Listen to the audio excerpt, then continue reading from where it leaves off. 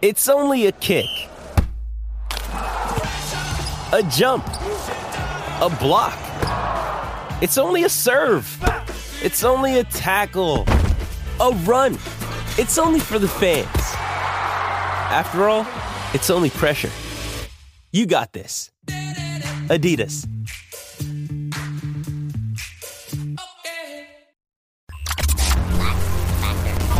The Lax Factor Podcast. What is up, college lacrosse fans? You're watching the 126th episode of the Lax Factor Podcast. Today, we are going to put out my top 20 for Division I because everybody else is doing it, and mine, similar to the other polls, has the ACC pretty heavy in the top 10. We are going to talk about Owen Murphy hitting the transfer portal. We're going to have an Instagram clip of the week. We're going to have a SoCon champ prediction. I'm going to go through the top 20, and wherever I've kind of focused on a specific team or conference, we're going to kind of go through and we'll profile those teams, and then I'm going to pick conference winners. So this week we're doing the SoCon. And then there's a bunch of other just random news. Sam Handley looking pumped at coming back. Mac O'Keefe had a good little profile done on him in Inside Lacrosse. So a bunch of stuff here. Before I get into the rest of it and we get rolling, be sure to like, subscribe, hit the notification bell. If you want to listen to the audio version, go to anchor.fm/LaxFactor. That's kind of where this whole thing lives, but you can get this podcast anywhere where they have podcasts, Apple, Spotify, you name it, we're there. And then question... Oh, and then as always, if you want to support us beyond that, you can go to laxfactor.com. You can get yourself swag, hoodies, hats, all sorts of other stuff, shorts, cool shorts, T-shirts. I should have grabbed some. Maybe I will in between segments here. But to dive right into it here, U.S. Lacrosse put out their top 20, and then there was like an actual official media preseason poll, and all of them were ACC heavy. All of them had every ACC team in the top 10. So it prompted me to kind of want to do my own top 20 ranking as well. So I'm going to kind of get into this and we'll discuss why I've put certain teams where and why I've changed it. I think my poll is a little bit more reflective of the current rosters than last year's rosters. I think most preseason polls end up rewarding teams for what they did last year a little bit more because you don't know what they're going to do this following year. And I think I tried to consider that a little bit more than the preseason polls did. So let's get into it. We'll start at the bottom and we'll go up to the top. We'll go from 20 to up to number 1. Number 20 for me is Rutgers. I think that Rutgers, they bring back a bunch of guys. Charlon Beatties is back. Gallagher's back. Kirst transferred in. The Kim brothers transferred from Syracuse in. I'm not sure how much that will end up playing and factoring for Rutgers, but it's still an interesting dynamic because Rutgers went from having a solid team last year to adding Connor Kirst, which he's filthy. So he adds depth to the midfield depending on where they play him. The Kim brothers didn't play at Syracuse, but had the COVID season not happened, this would have been their year to start playing and contributing. So I'm wondering if they end up adding depth to that midfield. Maybe on the second midfield line, and they get some runs, but then you got Rawl, Bullet, Messina, Russo, and Cage. You got a bunch of guys back. So Rutgers at 20, that may even be too low for them. A lot of people end up wanting to see Rutgers higher, and I had them at 19th at one point, but I swapped those two teams, and I'll tell you why here, because my 19th team is Johns Hopkins, and simple reason is that Johns Hopkins has Joey Epstein back. I feel like they had a terrible season last year. Hopkins could end up even being better than the 19th. That might end up being too low for the reality I think that we'll see out of them next year. But they get Joey Epstein back, and that's enough for me. And then you have most of the roster back beyond that. They add in, what's his name, Kursan as the goalie. They've always been a little shaky in the goal the last handful of years. So bringing Kursan in to play goalie, that could help solidify them in the cage a little bit. So I like Hopkins. I like Hopkins at 19. And I think that, putting them ahead of Rutgers, despite Rutgers' success last year and Hopkins' lack of it, is simply because Joey Epstein it doesn't matter who Hopkins is playing within the Big Ten outside of, let's say, Maryland. I think Joey Epstein's the best player in the Big Ten besides maybe Jared Bernhardt. And I don't think too many people would think that was a hot take. I think that's fairly fair. Number 18 for me. Moving on, and a lot of people are going to think I have this team too low, but hear me out. Penn. Penn, a lot of people had Penn like 12, 13, 14. I have them at 18 because Penn, that team that's taking the field, they didn't play with Handley last year after his ruptured spleen. So that stunk for Handley. There was a really good piece in Inside Lacrosse that kind of profiled how that went down, how against Maryland, and I think that was their first game of the year, Handley got hit awkwardly, I think on a shot, thought he might have busted a rib or something like that. It wasn't didn't think it was too serious, came out for a bit. I think he finished the game.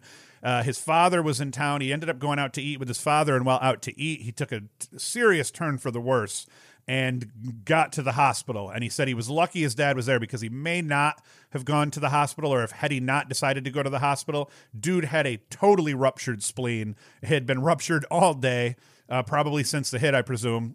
Could have swollen and ruptured after, I'm not sure, but ended up, saving his life, being smart and getting his butt to the hospital.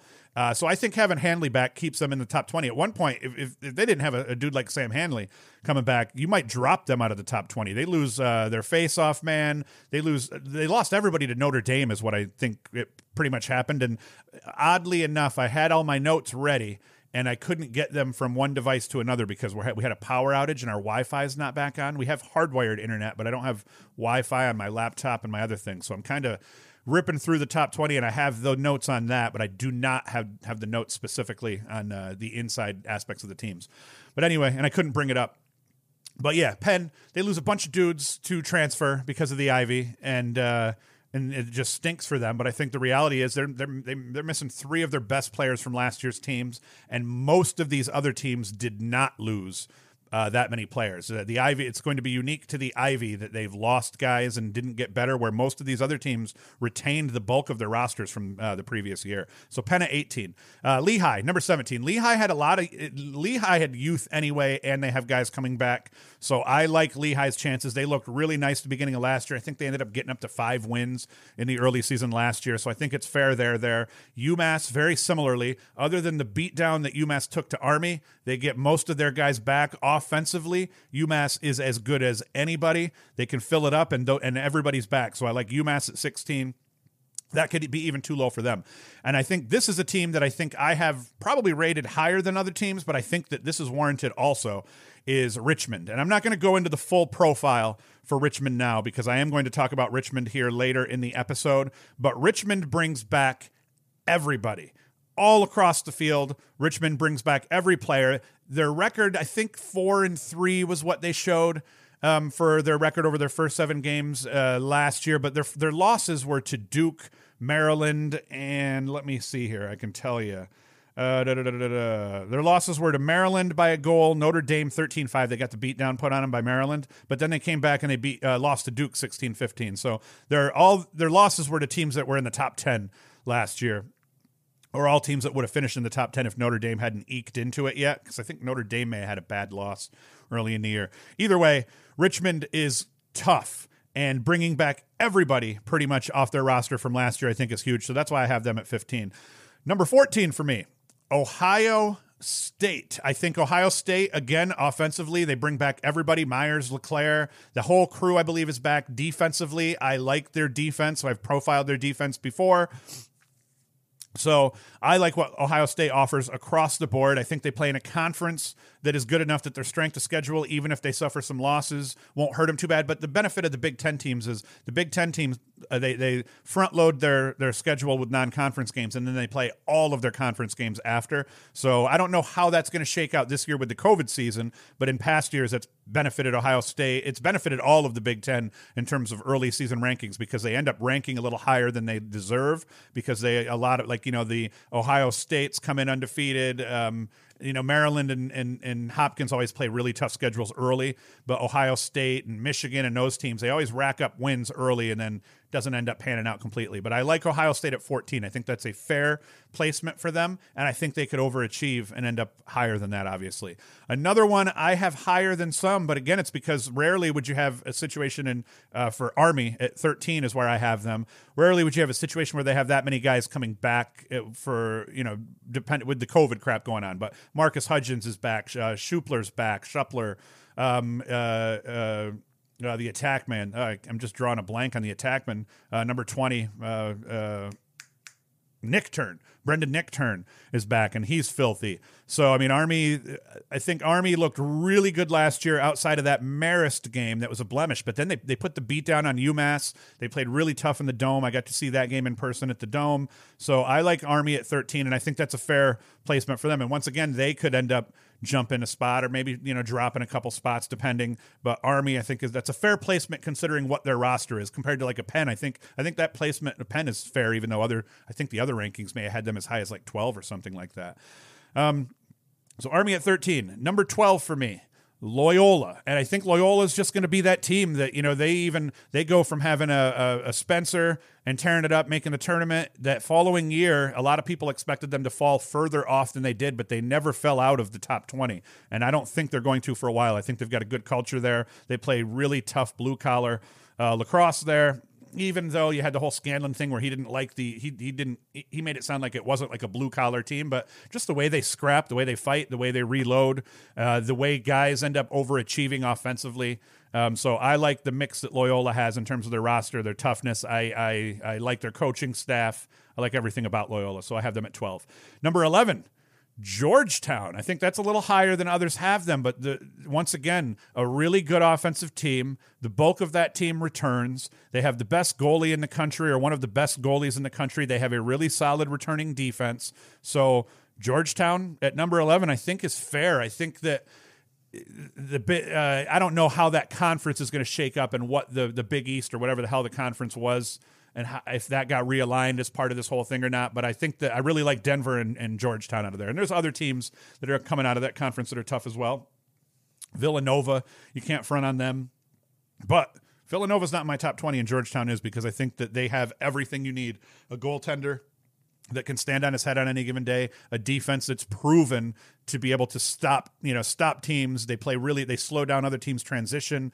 They get up the field in transition, and then an offense where pretty much everybody is back and they can hang with anyone. The two teams that I really like offensively are Georgetown and UMass, but Georgetown I give the edge to because Georgetown has better defense and a better goalkeeper. 10. Now, some people are going to be mad at my 10. This is where I stick primarily with the same top 10 teams as the other polls, but I kind of mix them up a little bit, and people are going to be pissed at this, but I have Yale at number 10. And the reason I have Yale at number 10 is, once again, they lost their best attackman, one of the best attackmen in the country, to Denver. They lost one of their leading midfielders, Kotler, to Denver. And then none of these other teams that are ahead of them lost guys, or didn't lose as many guys as they did. So I think that hurts Yale. Yeah, you got T.D. Erlin back, and that's big, and you get pretty much everybody else back beyond that factored heavily, but they lose a couple of polls.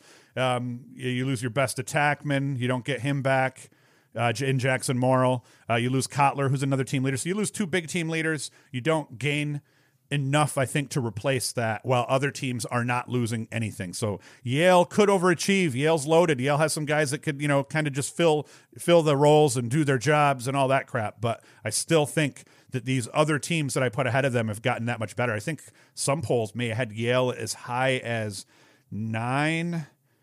So I don't have them that bad. I think 10 is fair for them, even with TD coming back. The problem with TD is he's filthy. He's going to win you a bunch of faceoffs, but that's all he's going to do. And I know that's huge, but teams beat Yale despite TD dominating still. So I think that's going to be the problem, is offensively, I don't think you fill the hole from losing, what could have been maybe not your best midfielder in Kotler, but a really solid midfielder in Kotler and a team leader. And then you lose a Jackson Morrill, who was would have been a Tewaaraton finalist, I think, in 2020, and will be probably a Tewaaraton finalist for Denver in 2021.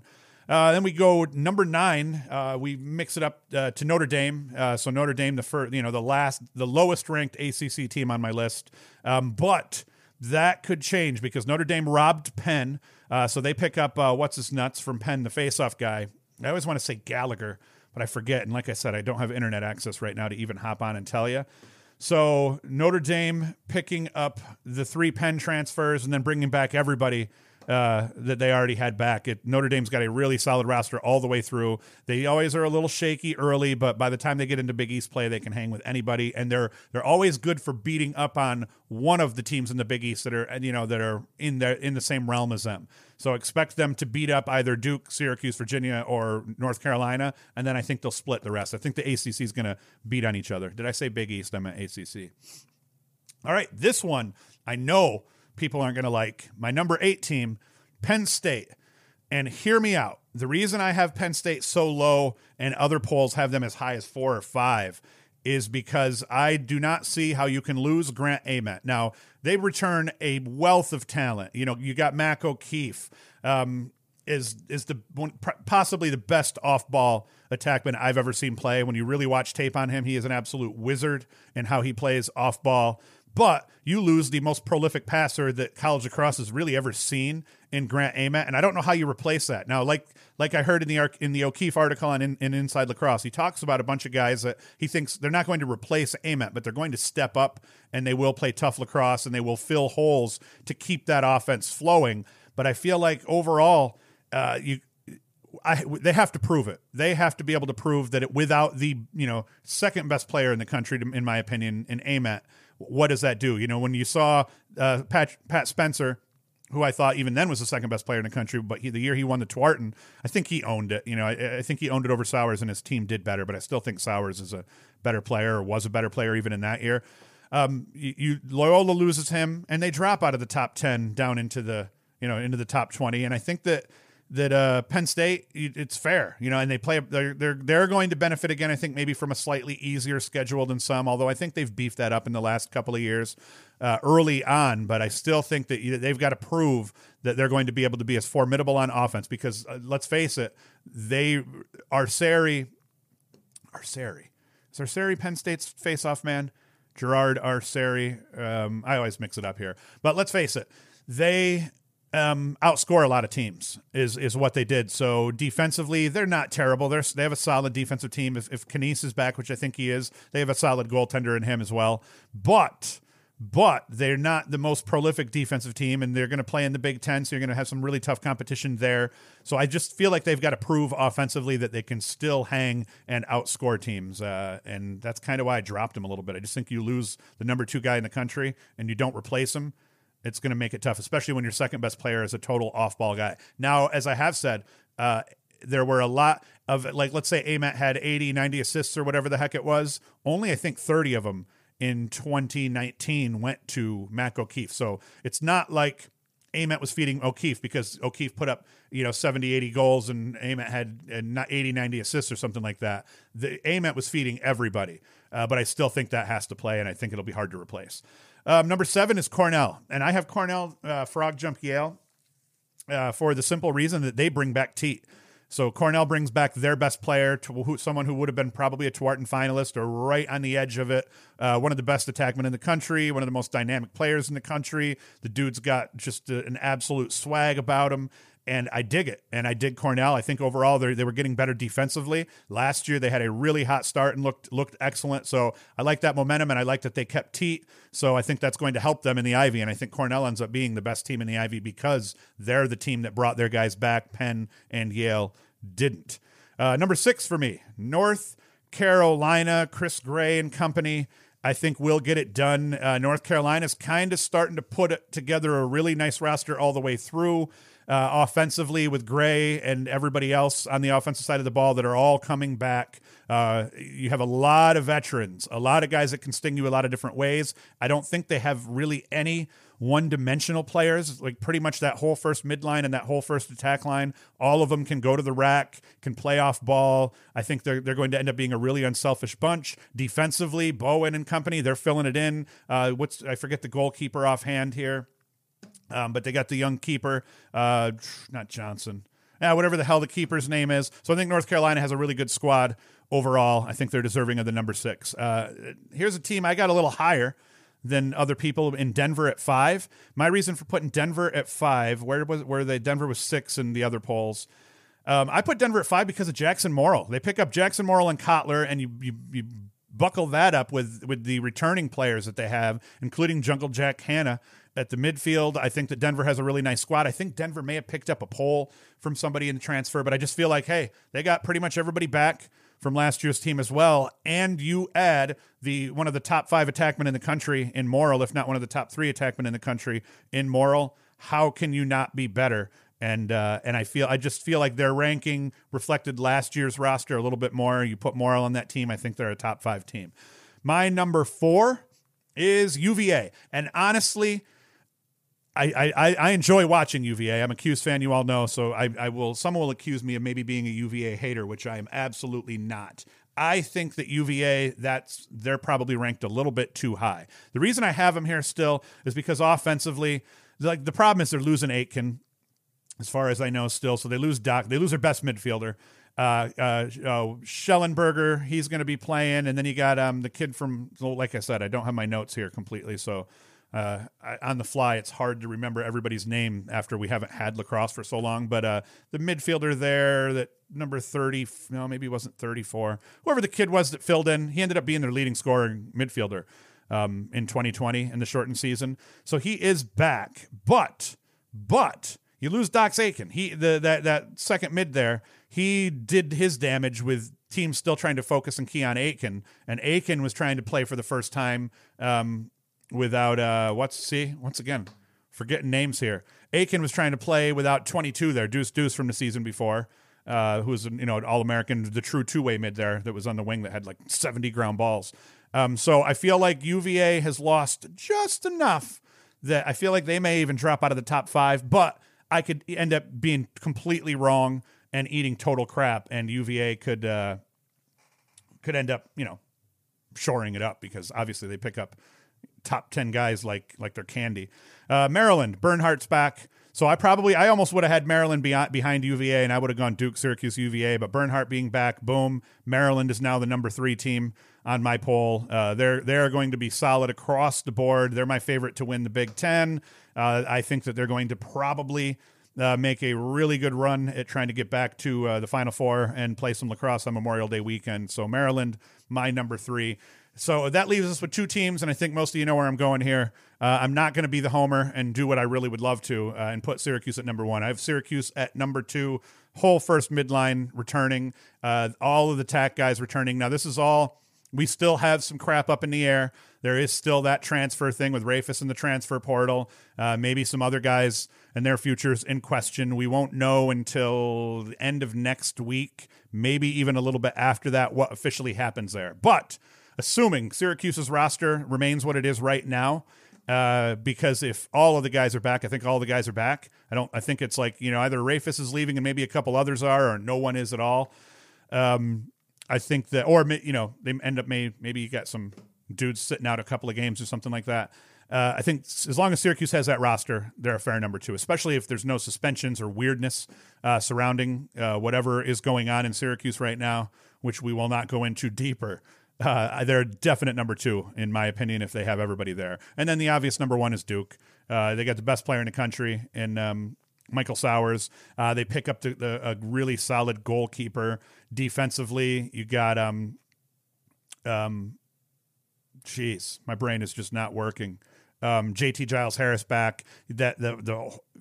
You already had 2 really solid midfield lines, and I think the second line was outperforming the first line, but they're all back. You end up having more attackmen now than you even know what to do with it, Duke. So I feel like Duke is a really solid pick for number 1, and I feel like it's one of those deals where sometimes you look at a team and you're just like, damn, this team is looks destined to win a national title.